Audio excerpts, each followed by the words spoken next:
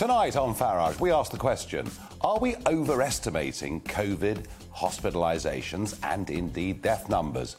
We look at the senior official from the United Nations who says the pandemic is a warning from Earth. Yes, it's climate change that's caused the pandemic. And on Talking Pints, I'll be joined by the redoubtable Anne Widdecombe.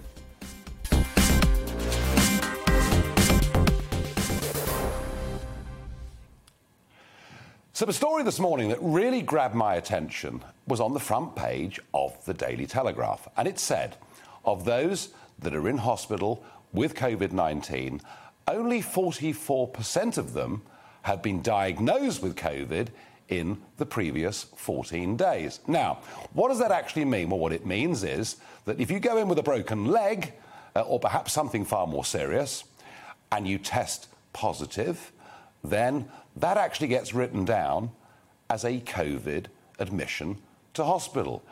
It also, looking at the numbers, suggested that people were going into hospital with very serious medical conditions and then contracting COVID-19 whilst they were in hospital. Now, does this mean that we are greatly overinflating the number of COVID hospitalisations?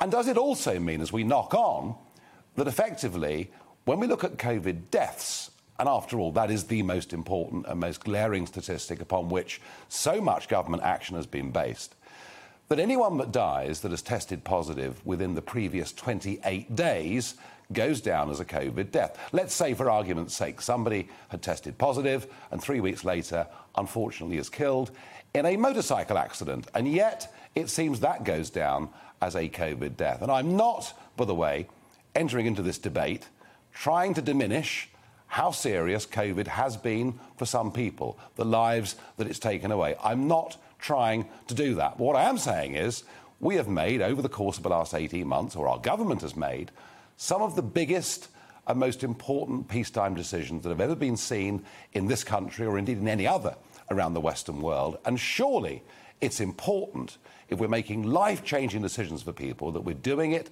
with the correct statistics. And that's why that headline this morning of only 44% of those that are hospitalised have been diagnosed as COVID-19 positive in the previous 14 days really caught my attention. Now, let's join Carl Heneghan, Professor of Evidence-Based Medicine at the University of Oxford and an urgent care GP. Carl, good evening. Welcome to GB News. Good evening, Nigel. Thanks for having me. So you saw those figures, you saw those stats, as I did, and the Telegraph published those figures, and they said it was leaked data.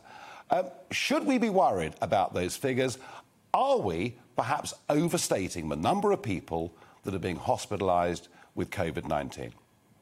So I have little to disagree with your opening statement. I think it's important for people to just let's go in the context here. A year ago was actually when we were putting forward, remember, you could never die from COVID, and we brought in the 28-day PCR testing issue. And that changed fundamentally how we think about the data.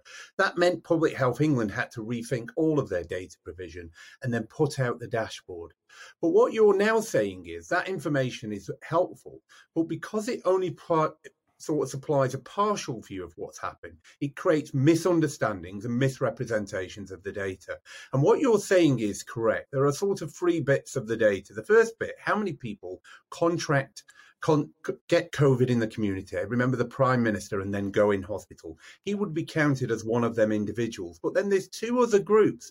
Like you said, you've gone in for something else and you test. You could be infectious, but you might have had the infection some time ago. And then you've got your other group, which is hospital-acquired infection, which has been a significant problem, particularly over the winter. Now, if you were in government and you wanted to make decisions, you would want the highly accurate data to inform what you do next.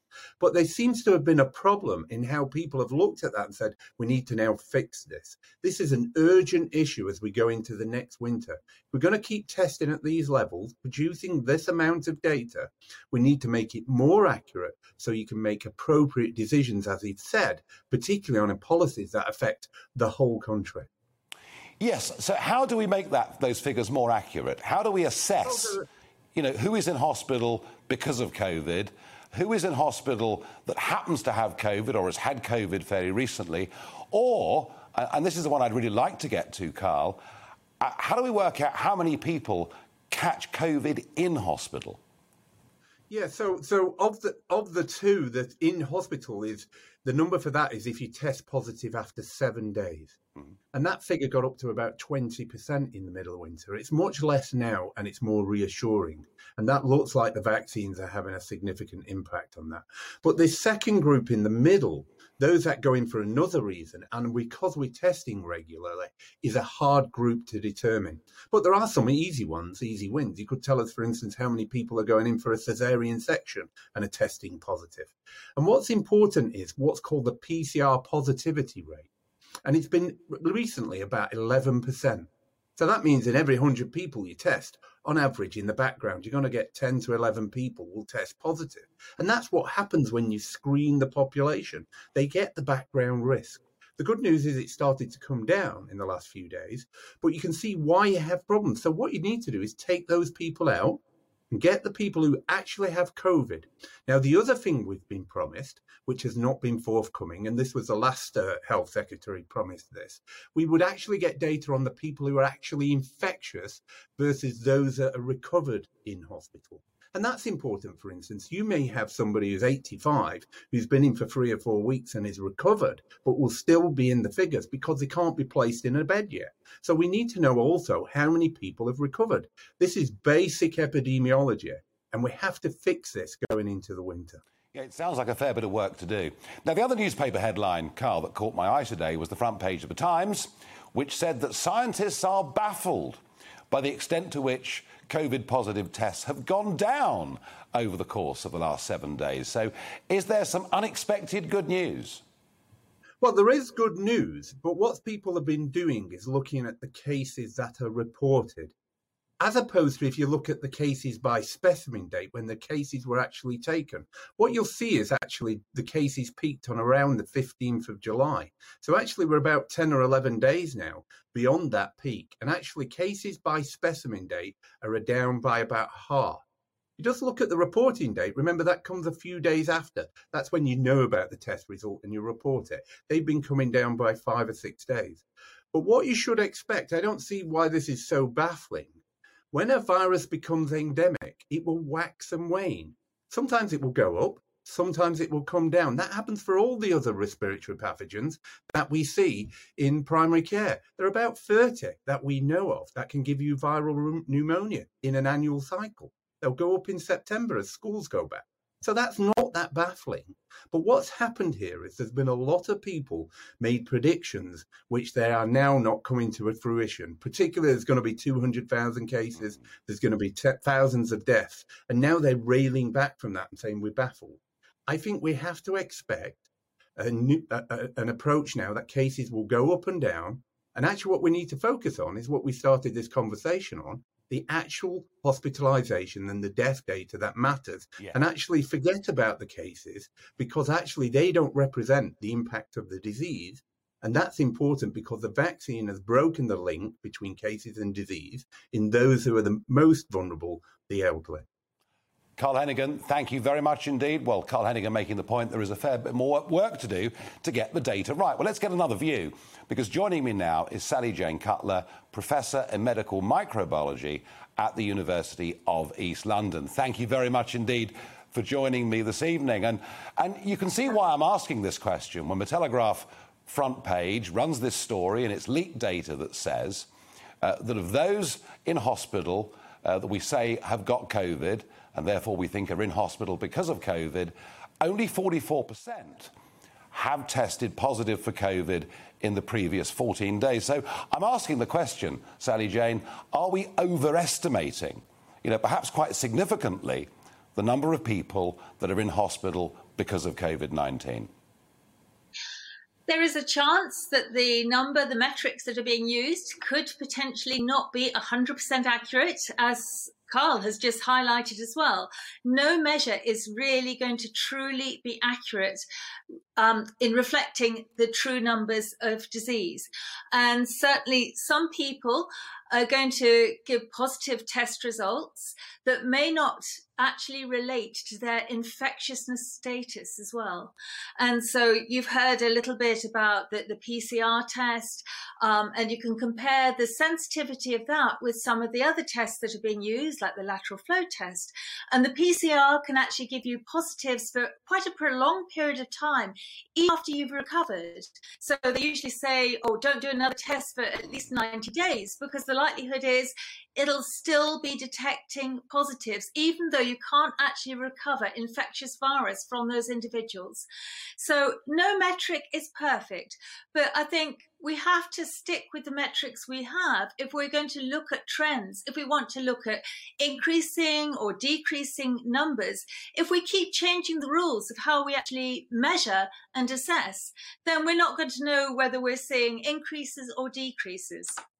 Well, I'm not suggesting changing the rules. I'm just suggesting that perhaps the data upon which government are making very big decisions affecting all of our lives and millions of businesses, I'm just suggesting that perhaps the way we're doing it, and I'm not a scientist, I'm not a statistician, but it does seem to me there's something wrong here. And I also have to ask myself the question, how many people are actually catching COVID-19 whilst they're in hospital? And nobody seems right now, we had estimates last winter of what it might have been, but nobody seems to be able to answer that question for me.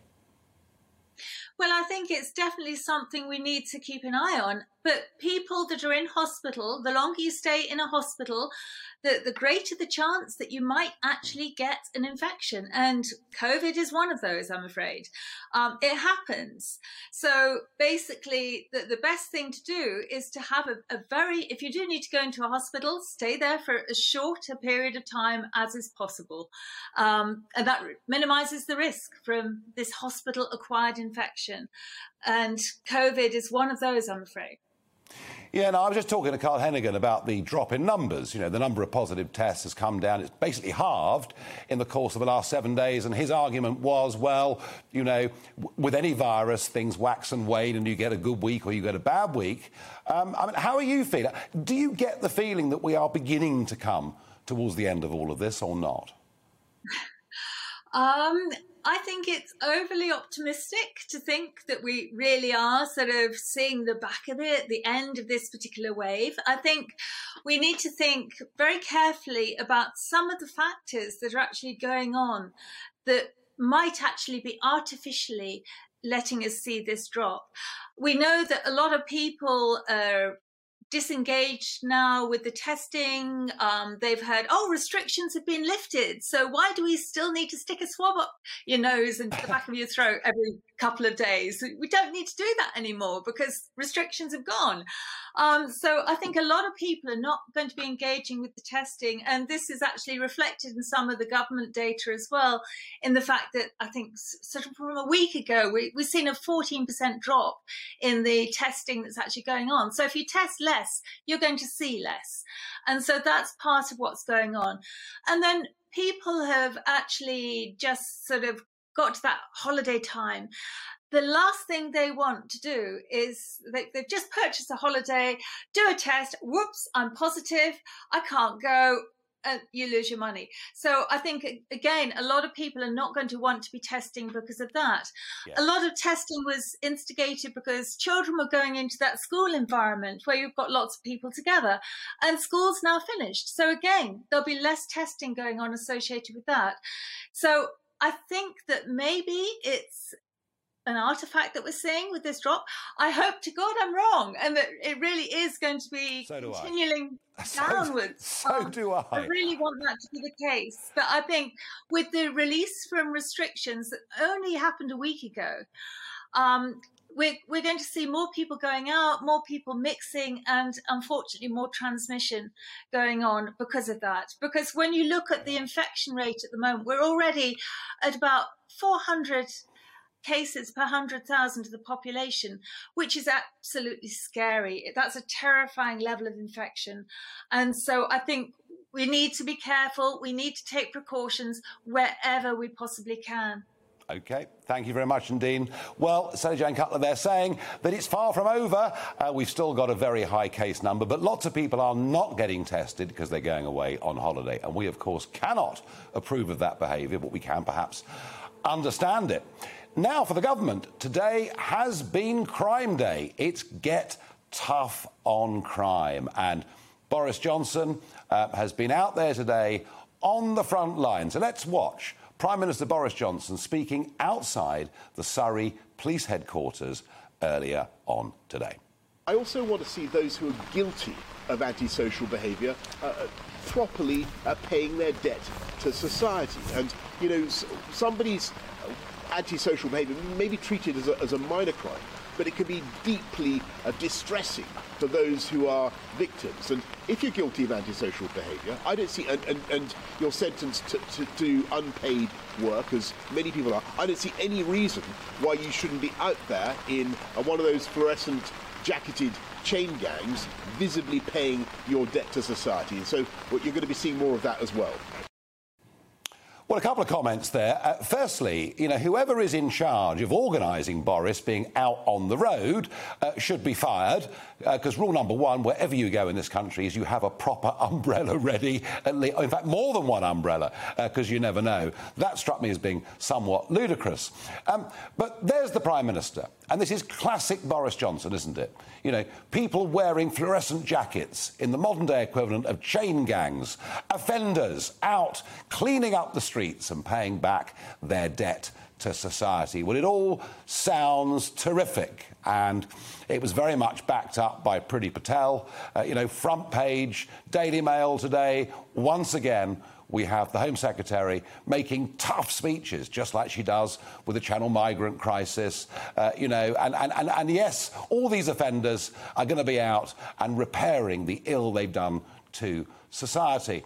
I think, myself, once again, it's this government over-promising, and once again, they'll under-deliver. That's how I see it, and I would have thought there were actually other problems with crime and law and order that ought to be a priority, because if you're going to put offenders or immediate ex-offenders out to work, you're going to have to find people to supervise them. But look, let's get an expert opinion. So joining me now is Colin Sutton, retired Detective Chief Inspector with the Metropolitan Police.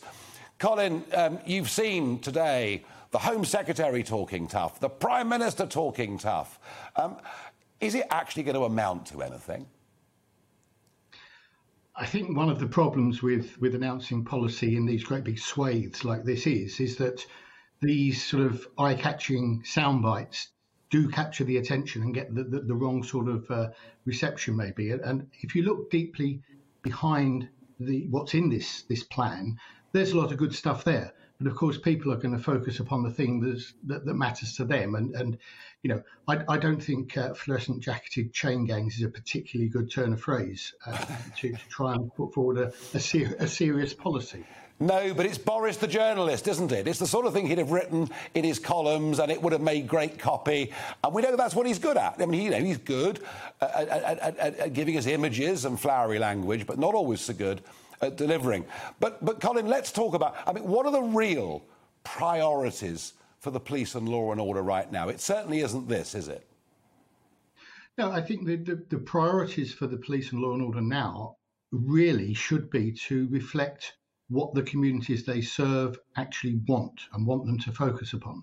And so things in this plan, like having, you know, the Greater Manchester scheme of a burglary means a visit from a police officer, that's not something new. That's something we were doing in the 80s, but it's something the public like and would want. The idea of the tagging and the excess tagging and GPS tagging of convicted burglars and thieves, it's modern technology. It's there to be used. You know, I think that's something that will be popular and may well be effective.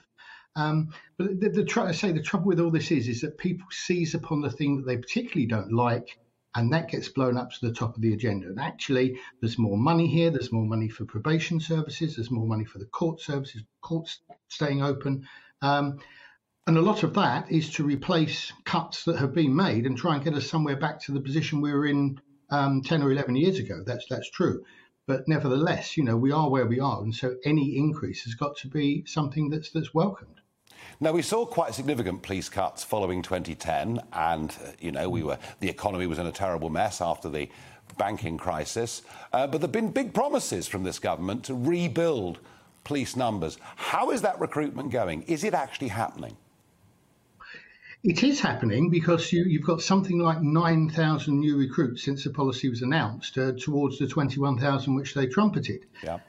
The infrastructure of the police service is something that's been depleted massively over the last 10 years. And that's the real problem, because if you start talking about communities and engaging with communities, their local police station's been sold off. It's a lovely block of flats now. And if you look around London, the number of police stations in London that have gone is just incredible. And it's something that's repeated throughout the rest of the country. So forces that have been short on money have seen these assets that they had, and they've moved the police out of town, cheaper sites. But that takes away the policing and the access and the engagement point from the hearts of those communities which they're trying to serve. So, and that's a problem that isn't going to be fixed easily anytime soon.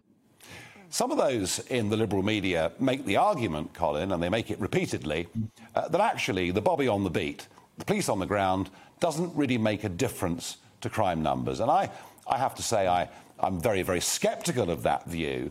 What do you think? I mean, does the presence of police on the street, does it stop low-level crime, which can then lead to other things? Yes, I think it does. And it works in a number of ways. It's not just about crime. It's about the fact that these officers are able to engage, show a presence, and make people feel safer. And even if the reality is, there were studies done years and years ago saying that a foot patrolling officer passes past a burglary once every 12 years or something like that. That might be the case. But if those people who are seeing the police officers on the street are made to feel safer by it, then that works. And also it's about engagement. And yes, we've gone, everything's on social media now. There are still a number of people who would actually like to have the opportunity to bring their local bobby and have a cup of tea and chew over what's been going on in the area. And I think we've lost that to a great degree. Yeah, well, that sounds like common sense to me. Colin, thank you very much indeed for joining us for this discussion. Well, that was Colin Sutton following the Prime Minister and the Home Secretary's robust speech. And we're going to have people with fluorescent jackets in chain gangs clearing up our streets. It'll never happen, don't worry. In a moment, we meet somebody who I think follows in a great long line of English eccentrics. He's managed to build in his back garden in Cumbria a life-size model of a Spitfire, mostly with baked bean cans.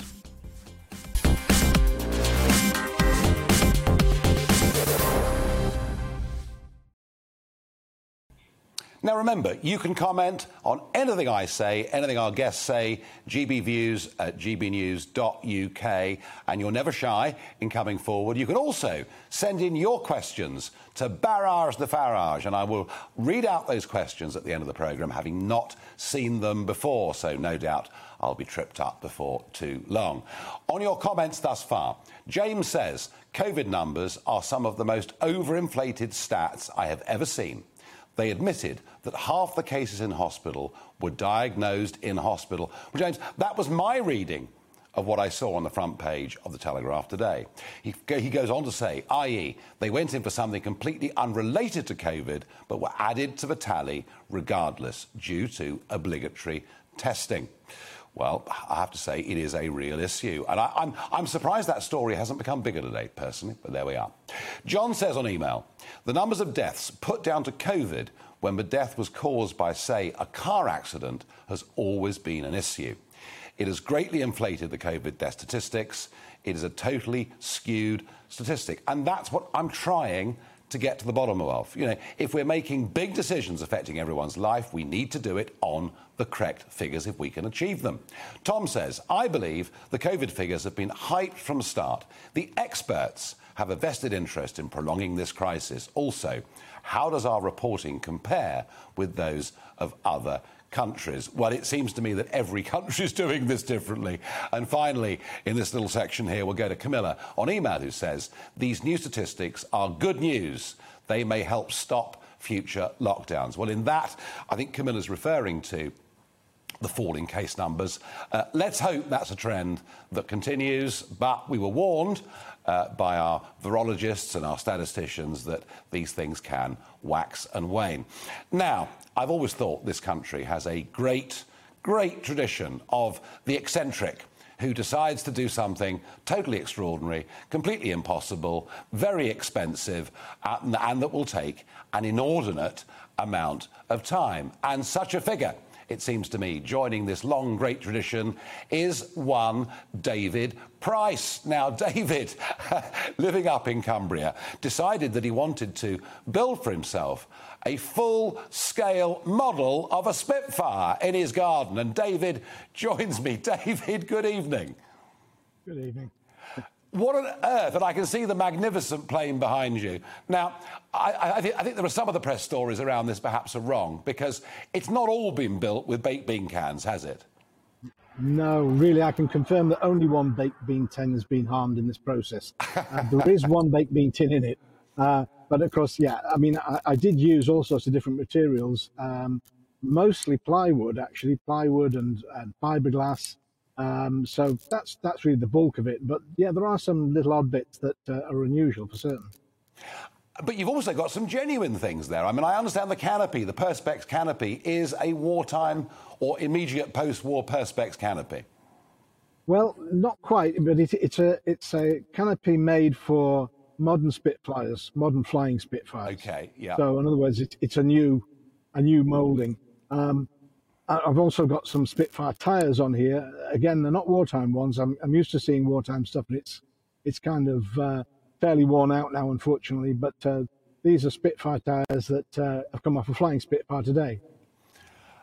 And David, can I just ask, I mean, I understand this took you thousands of hours to build this replica. I mean, it obviously takes up nearly the whole garden. By the way, I have to say, it does look magnificent. So well done, you. What on earth inspired you to do this? Well, I finished in the construction business about 3 years ago, 2018, and I actually became an author.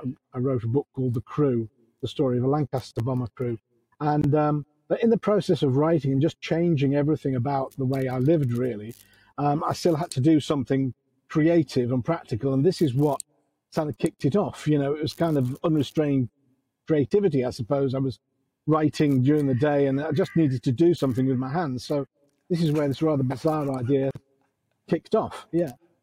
Yeah, I just needed to do something with my hands normally means a vegetable patch or putting up some new shelves, not actually recreating and building a model Spitfire. But you are something, I understand, of a military historian yourself, and perhaps you're an aficionado with the Battle of Britain or that period of history. Yeah, I mean, I've studied military history for quite a while, and obviously writing and researching on the subject. So the Spitfire was no stranger to me. In fact, really, the instance where I sort of got the idea was at the Battle of Britain Memorial on the cliff tops at Folkestone. Yeah. And I saw they have a fiberglass one there, and I stood beside it, and I had two thoughts which I said out loud to my wife, which were crucial. The first one, it's not really very big, is it? It could, almost fit in a garden, that. That was the first thing I said. And then the second thing is I looked at the detail on it, and I had this sort of thought to myself, that's really good, but I think I could do something like that and maybe improve on the detail. So both of those were suicidal thoughts, I suppose, but here we are 3 years later, and I have a Spitfire in the garden. And dare I ask, David, and by the way, you're referring to the Capel Laferne Memorial up on the White Cliffs of Dover, and if anyone's going down, when we get normal travel back to Dover and travelling off to the continent, it literally is a couple of minutes off the main road and worth seeing. David, 3 years on, and with your wife having been there when the inspiration for this came into your mind, has she been supportive of the project? Well, yeah, she has. I mean, it's grown. It grew as, very small, a few bits and so on. And then there was a marquee in the garden, and most of it was built in the marquee.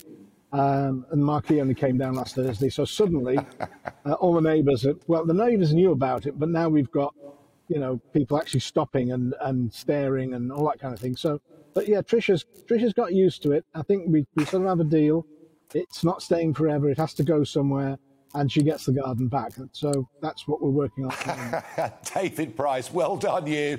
Great project, Thank you. Great fun, and it does, I have to say, it looks magnificent. So thank you very much indeed. That's great. Thank you. Well, what the Farage, the story today that really had me choking on my cornflakes. Take a look at the Assistant Secretary General of the United Nations and Deputy Executive Director of the UN Environment Programme, Joyce Msuya, who was speaking at the opening ceremony for the 54th session of the Intergovernmental Panel on Climate Change. Here she is. While the climate crisis, together with biodiversity loss and pollution, has indeed been underway for decades, the COVID-19 pandemic has brought this triple planetary crisis into sharp focus. The pandemic is a warning from the planet that much worse lies in store unless we change our ways. Oh dear, oh dear, oh dear. The pandemic is a warning from the planet. Yes, the pandemic has clearly been caused by climate change, by CO2 emissions. I mean, everything is down to climate change, isn't it? Not a mention, was there? Not a single mention that it's possible that the pandemic came from a Chinese wet market. And certainly not a cat's chance in hell that she would ever suggest that the pandemic might just have leaked out of a laboratory in Wuhan, a laboratory that was funded by all the great organisations of the world, US authorities, UN authorities and European Union ones as well. And I have to say, this obsessive, ridiculous, politically correct, nonsensical view that everything that goes wrong in the world is down to climate change and that disaster is almost upon us. I think we see with that speech how utterly farcical some of that has now become. As I say, I nearly choked on my cornflakes. But then, what do you expect from the United Nations? Up next, I am going to be talking pints with a woman who I think is the best-known female politician since Margaret Thatcher. Yep, sitting here with me, maybe not drinking a pint, but I will be. It's going to be the redoubtable Anne Widdecombe.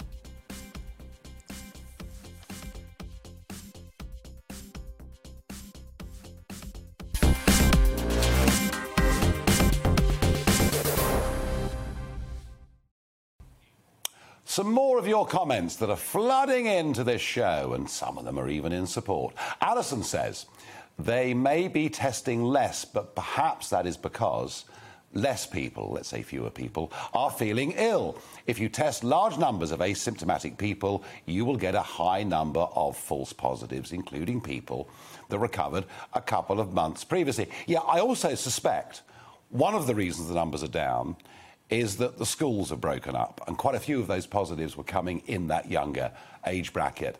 Emma also says, we had to insist that we didn't want our relative who died in a care home of old age and dementia, that we wanted these reasons recorded on the death certificate, not COVID, as she tested positive a month before but had no symptoms. And thank you for that very deeply personal story, but I'm afraid there's just been too much of that going on, it seems to me. David on Facebook says, just when you thought Farage couldn't stoop any lower, he starts regurgitating conspiracy theory garbage. Well, don't have a go at me.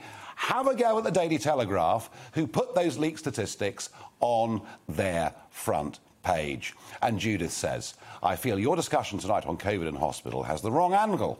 The scandal here is the lack of protection for poorly patients who go into hospital with non-COVID issues who are infected with COVID in hospital. This happened to my mum at Christmas. She'd shielded all year, but needed to go into hospital with gallstones. She tested negative on first arrival, but fell ill after surgery and tested positive for COVID on Christmas Day and died just 3 days later. I feel my mum was not protected sufficiently in hospital, and this is a scandal that should be investigated, as I know she is not alone. Well, thank you for sharing that with us. That can't have been very easy to write that and I wasn't underplaying that. I did ask the question of both of our experts, how many people are actually catching COVID whilst they're in hospital? And if I'd got some firmer answers, I would have gone on to say, what can we do to stop it? But we know for the last 20 years we've had staph and super staph, and hospitals are places where it's difficult to stop infection spreading. Now, moving on to our Talking Pints section, where we bring somebody in every day to talk to them about their life and what they care about and what matters and what they're up to and what they're doing next. And today we have got Anne Widdecombe joining me on Talking Pints. Cheers, Anne. Cheers. Now, Brexit. To Brexit. And, of course, we were colleagues. We were colleagues in the Brexit Party. We spent time together in the European Parliament. In fact, I won't forget, it was Easter Saturday, 2019, Easter Saturday. And because we were supposed to leave on March the 29th, Indeed. and Theresa May had said 108 times, we're leaving on March the 29th. We woke up on March the 30th, we hadn't left. And suddenly it occurred to people we might have to fight a European election because we were still in the EU. And I was in the office, brand new party, trying to get it off the ground, Easter Saturday, sitting in the office, and I got this phone call. You see. And I picked up the phone and, hello, Anne Widdecombe here. So I stood to attention, obviously. Well, it's true. Well, it's almost true. And you asked me whether we wanted candidates, and I think you were absolutely infuriated at the promises that had been made and not delivered.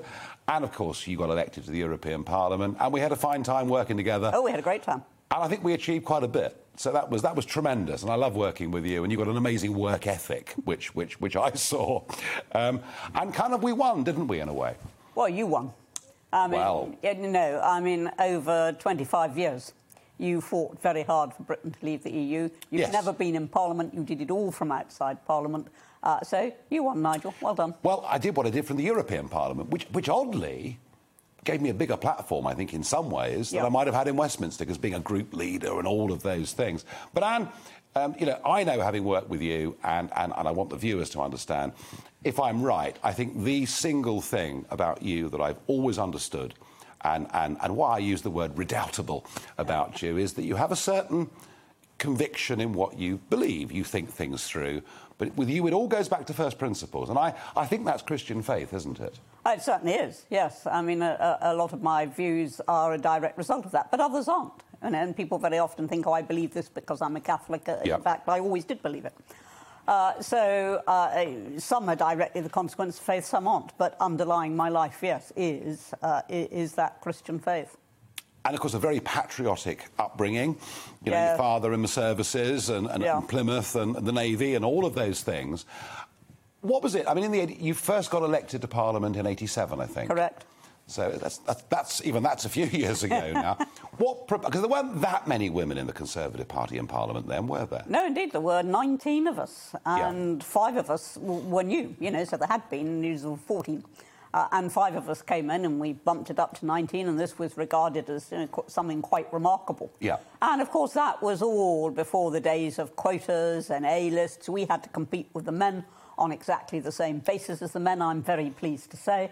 We did not have our paths artificially smooth for us, so those of us who got in there had really wanted to get in there. Mm. And having wanted to do it, and having got there, what was the reality like of being in Parliament?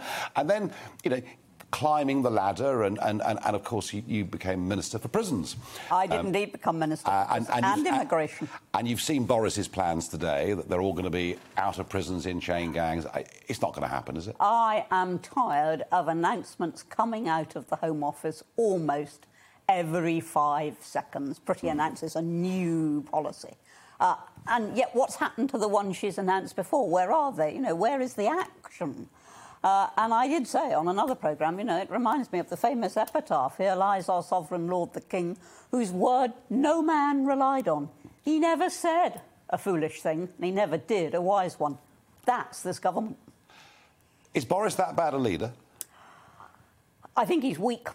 I think he's hopelessly weak. I think his instincts actually are libertarian. If you remember right back at the beginning of this pandemic, when he was asked why he was only making staying at home advisory and not compulsory, he said, oh, it's a land of liberty. Well, he doesn't say that now, does he? I mean, liberty has gone out of the window. And I think he's a weak leader, but he's at least 100 times as strong as Keir Starmer. So I suppose we ought to be grateful for that. I mean, Mrs. Thatcher, of course, was there in '87 in an enormously powerful position, and you've seen it all the way through John Major and Tony Blair and of course Michael Howard, who you're something of the night about him, did seem to rather stick with Michael Howard and didn't do him a lot of good. I mean, who's the best leader you've seen? Oh, I think undeniably Thatcher, though I do think John Major was underestimated. Now, we may have differences with him over Europe, but I do think that as a Prime Minister, he was underestimated, and I think the judgment of future historians may be rather different from that of contemporary commentators. And politics. But, of course, Thatcher was head and shoulders above everybody. Yeah, until the end. And there's an end for everybody unless they decide to go at the right moment. But I mean, it's a huge roller coaster, isn't it, politics? Oh, yes. I mean, riding high in April, up, one down, shot down in May. Yeah, what was the low point of Anne Widdecombe's career? Oh, I think it came in the year 2000 when I was Shadow Home Secretary, and I devised policy, which was actually passed within the party, of zero tolerance towards drugs. Now, drugs accounted, the statistics then were that they were accounting for 80% of all acquisitive crime and 30% of all crime. So if you could make an impact on drugs, you would make a big impact on crime in general. Yeah. And therefore I wanted a policy of zero tolerance all the way up from supply right down to soft drug usage. And that was what I proposed, with proportionate sentences. That includes cannabis and what we call soft drugs. Yeah, absolutely. Yeah. And I was then stabbed in the back by 6 or 7 colleagues who announced to the press that they had all taken drugs, when they were at university, and effectively they didn't regret it. So you were left high and dry? I was absolutely left high and dry. That was the end of it. Yeah.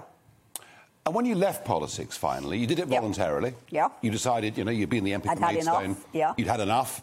The Brexit Party got you back into politics. But, and I know you're very fortunate in a way to live where you do. Yeah, Dartmoor. Yep. On the edge of Dartmoor, views out over the English Channel, and I'm sure for lockdown there have been far worse places to be than home for you. But you're still out there fighting and campaigning, aren't you? Just tell us what your latest campaign is. Free speech. I am appalled now at it's been going on for some years, but it's been really crescendoed in the last 2 or 3 years, at the way people are cancelled, have their livelihoods undermined, when they say something that displeases this actually quite small minority of people called the wokerati. But for some reason, all the institutions bow down to this minority. Including corporate companies. Oh, we saw it with IKEA. But it was actually quite interesting what happened there, because IKEA had been advertising on GB News, as you know, and the woke protested and thought this was inappropriate. So what happens? They ring up and they presumably get somebody in the PR department there and speak to the managing director. And he said, no, we'll be reviewing it. But then you got what I've been longing for. You got the backlash from the non-wokerati saying, well, if you review it, we'll review our custom in IKEA. And that is what we need. We actually need those who do not like the current trends to start actively resisting. And does the same argument apply? Because, and my feeling is that an awful lot of what is happening in schools and universities, frankly, a lot of it's near indoctrination, it seems to me. We're not teaching critical thinking. We're not saying, look, here's a problem, here are 2 solutions, you make your mind up which one you have the most respect for.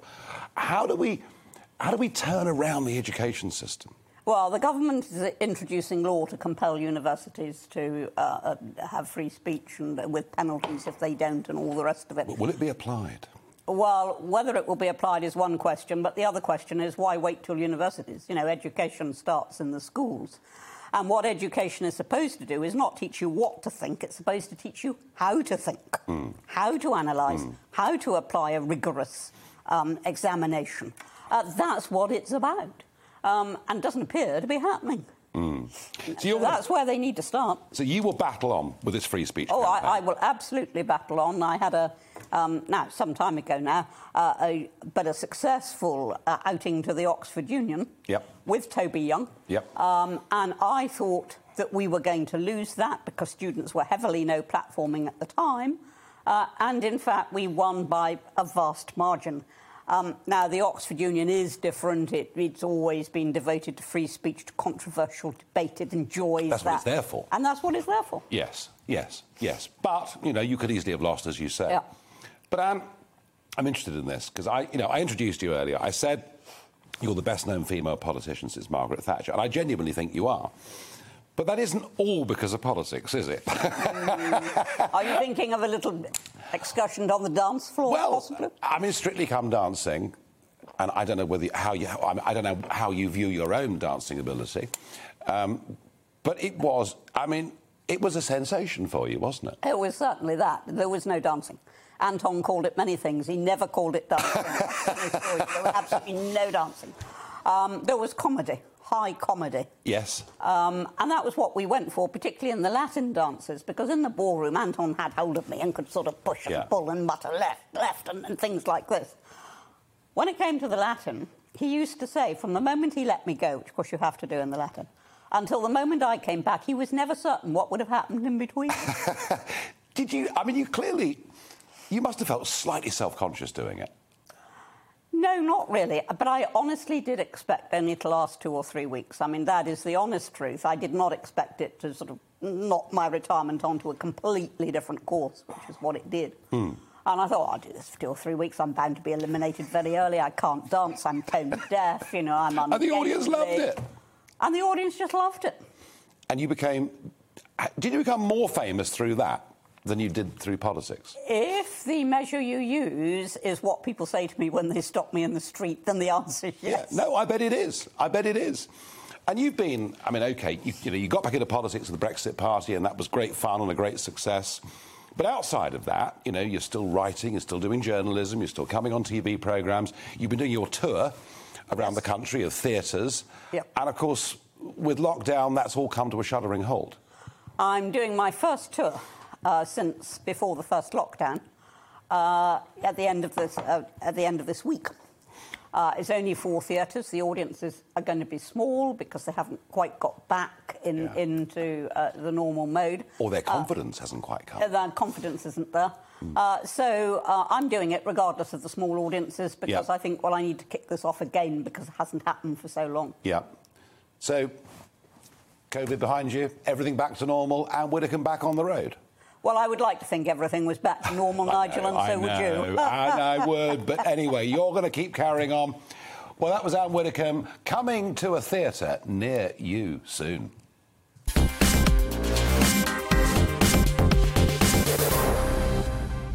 Well, there you are, you see. Once a campaigner, always a campaigner. There is absolutely no chance, 0 chance of Anne Widdecombe retiring. It just isn't going to happen, and that's a very good thing, because the battle for free speech, the battle for diversity of opinion is a very important one, and one that here at GB News we are fighting for very, very hard indeed.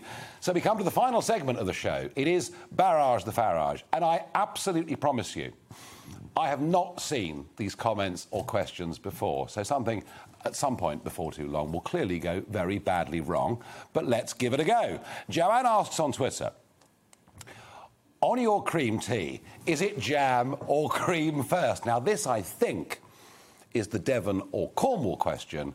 I would, and I'm going to offend one of those counties right now, there's no doubt about it, but I would put the jam on first. There you go. So, Anne, tell me, who would be offended by that? Well, jam on first is actually Cornish, but I do it even though I live in Devon. Oh, well, there we are. I'm not alone, so if Anne's happy to upset people in Devon, so am I.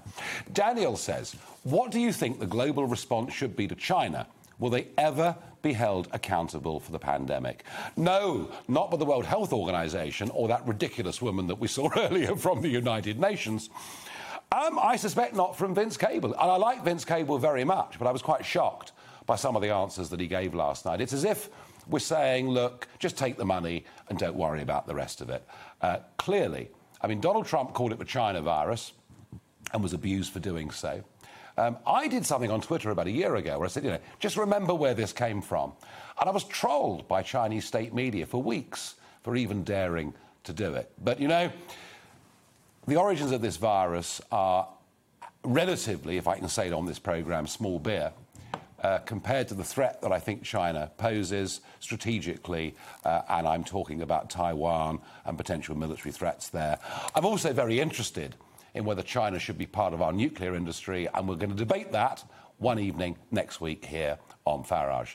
And lastly, Chris asks, why do we need rules for electric scooters when they're illegal already? Well, what's legal, what's illegal, I don't know. But I tell you what, electric scooters are a menace, but there are many other menaces on our streets, such as people riding bicycles with utter disregard for pedestrians, other cars, red lights, not paying any road tolls, not obeying any of the other rules that everybody else has to. And also the road closures that we've seen in London through Sadiq Khan, where clearly the car is public enemy number one. It is all a complete and utter nonsense, and local residents are standing up and they're really fighting back against it. Well, I'll be back with you on Farage tomorrow night at 7 o'clock. But coming up next, standing in for Andrew Neil, it is Colin Brazier. But first, though, the vital weather.